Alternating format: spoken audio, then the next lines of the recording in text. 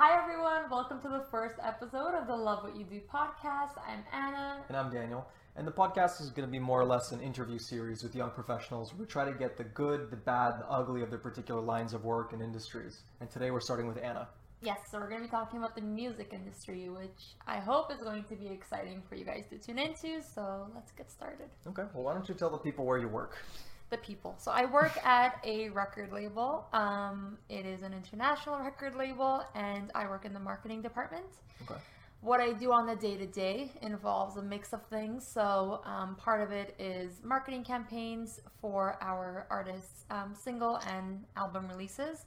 So it sort of varies between if you're working on an international artist versus a domestic.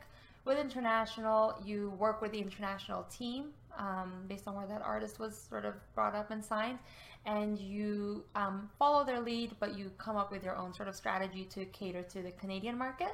Okay. With domestic artists, you have more of, I guess, power over what you want to do and the vision that you have for that artist, and then you ask for international partners for support around your sort of overall vision for that artist. So that's just one part of it. Another part of the work that I do is I sort of manage our internal marketing newsletter. So this is a newsletter that's shared internally, but we basically talk about all of our up and coming acts. We talk about what's going on with them in radio, what's going on in streaming. We talk about the marketing plan that's currently in place for them. So so a lot of communication. You're basically working on updating everyone in the team on what's going on with your artists. And then another part of it, which is probably the less fun part, is helping out with things like invoices and POs when there's a need for it. I personally am not a big fan of finance, but it just comes with the territory. So that's something that you might do in the marketing department as well. Obviously not the bulk of your work, but something you might assist with.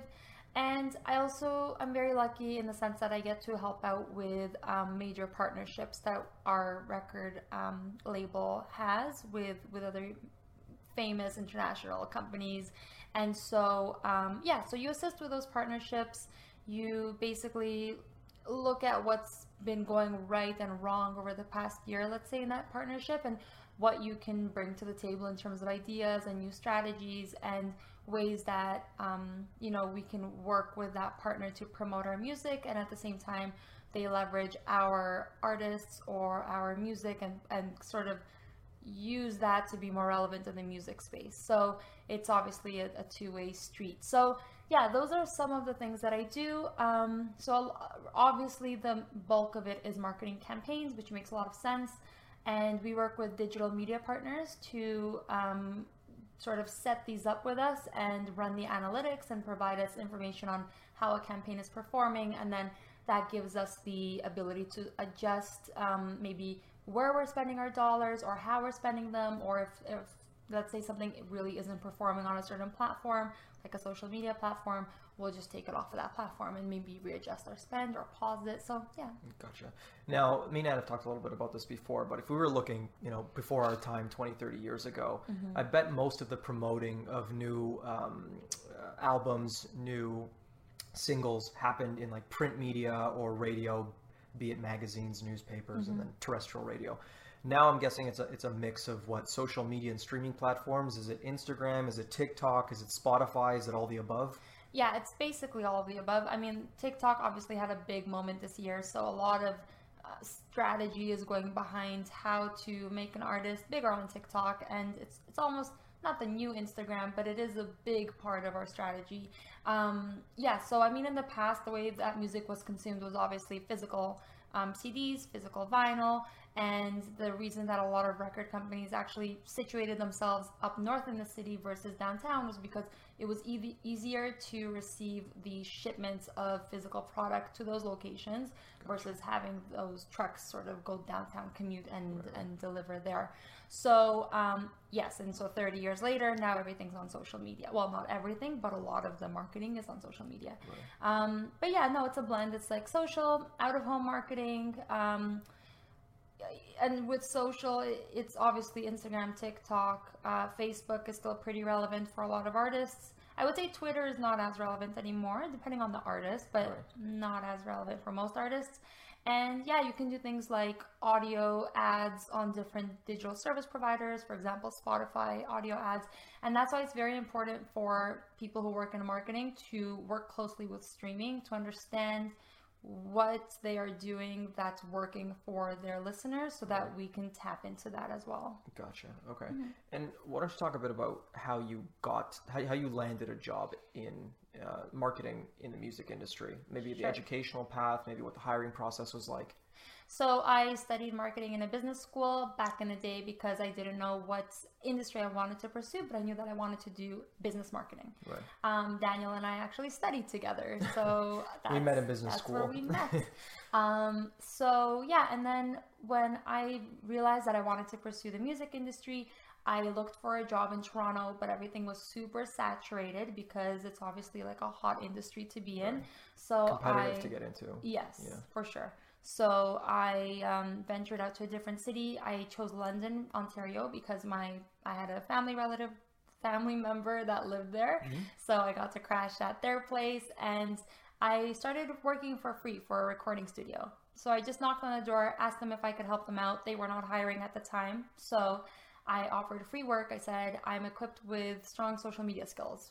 Let me just come in and do what I can to promote your recording studio, the artists that come in to record. And so it was definitely brand new for me. It was new territory, but it was fun to explore and learn about recording studios and how they work. So, and I got to work with some really great people.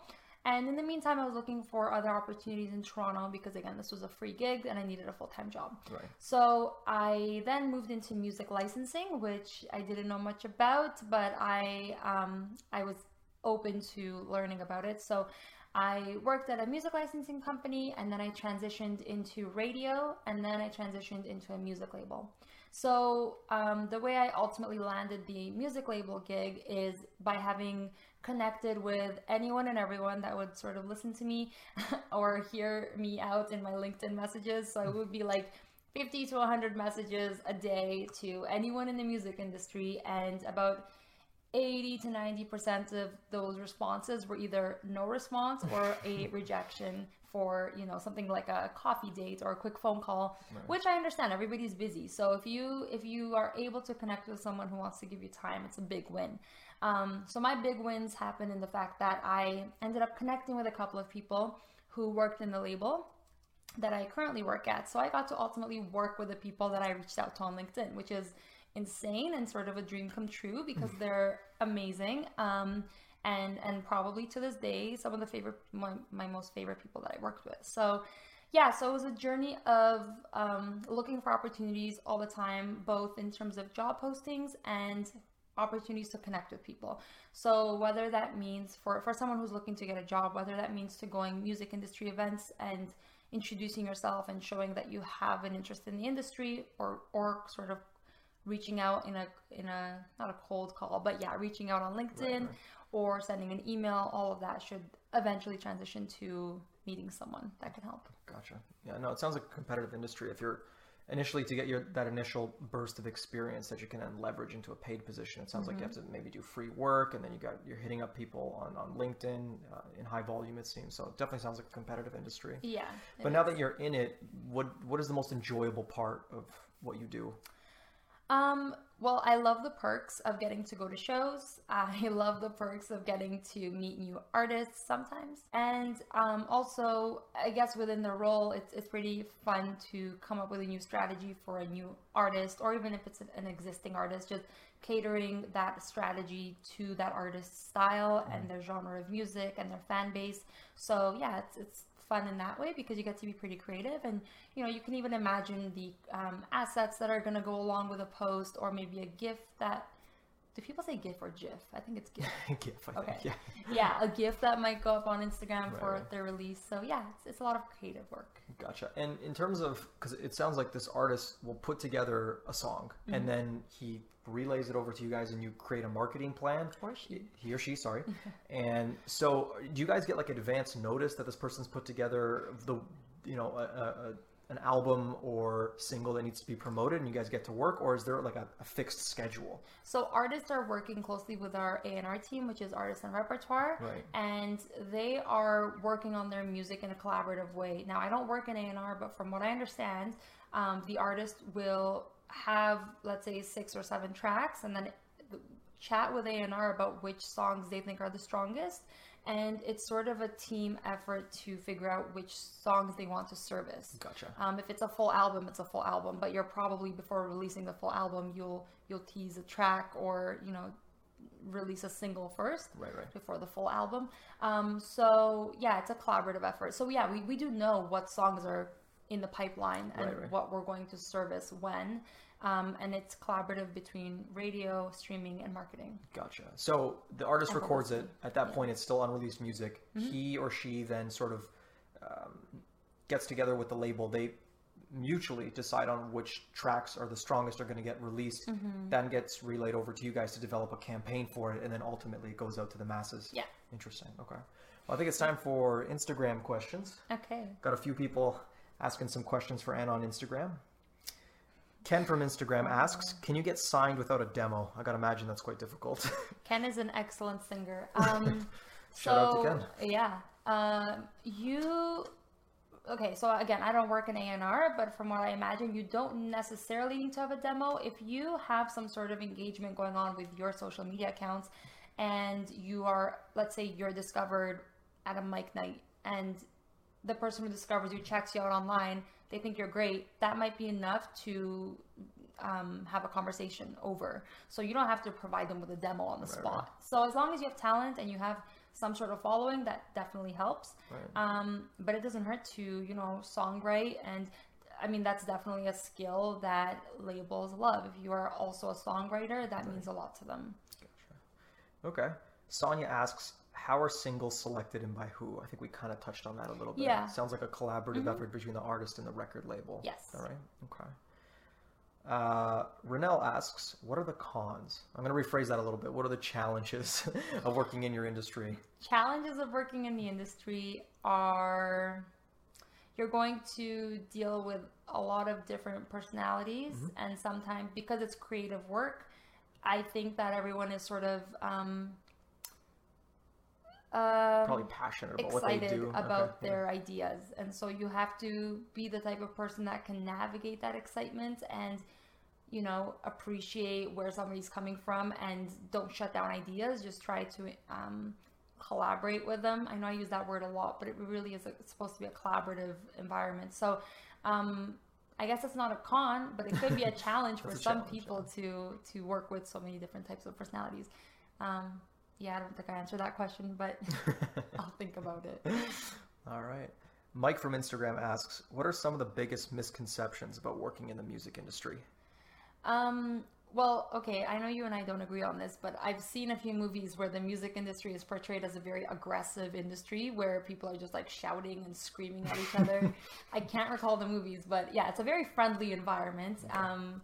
So it's, that's a misconception in my opinion. I think it's a pretty cool place to work. But a misconception about artists is that if you have a large following, if you have like 80,000 followers, that all those followers are going to translate into ticket buys for your concert or your show. Right. So it's very difficult to actually get a fan to get up off their butt and go buy a ticket and come to your show. Right. So those are not equivalent. So you as an artist really should work hard to engage with your fans, because if you have a minute of their time on your social media, that's for free for them, so that's easy. Right. But to be engaging enough to get them out to your show, that's a whole other story. So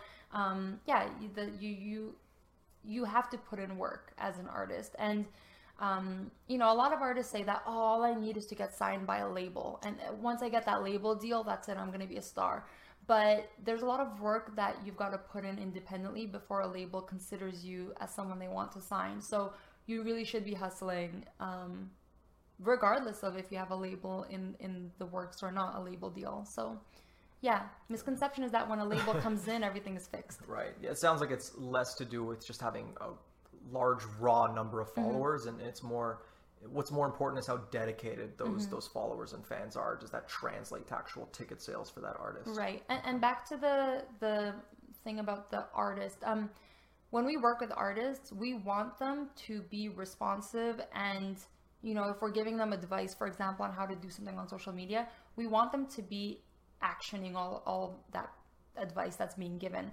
We do have artists that sometimes are a little more lax and a little more relaxed, and they think that they don't need to do all of these extra things. But when you're working with a label, they're providing you information that you really got to take with you and execute. So it's work on both ends. When you say information, like analytics? Yeah, like let's say we've analyzed your page, like your TikTok page, and we think that you should be putting out more content. But if you as the artist are coming back to us as saying something like, no, I'm not really in the mood this week. Well, you don't have that option. You're an artist and you need to. You got to work with one another. Exactly. So the record label might help you in giving you data analytics in terms of your level of engagement. Yeah. But then it's really on the artist to act upon that, to put out more content, longer content, better content, whatever the case may be. Usually the word is better. Better.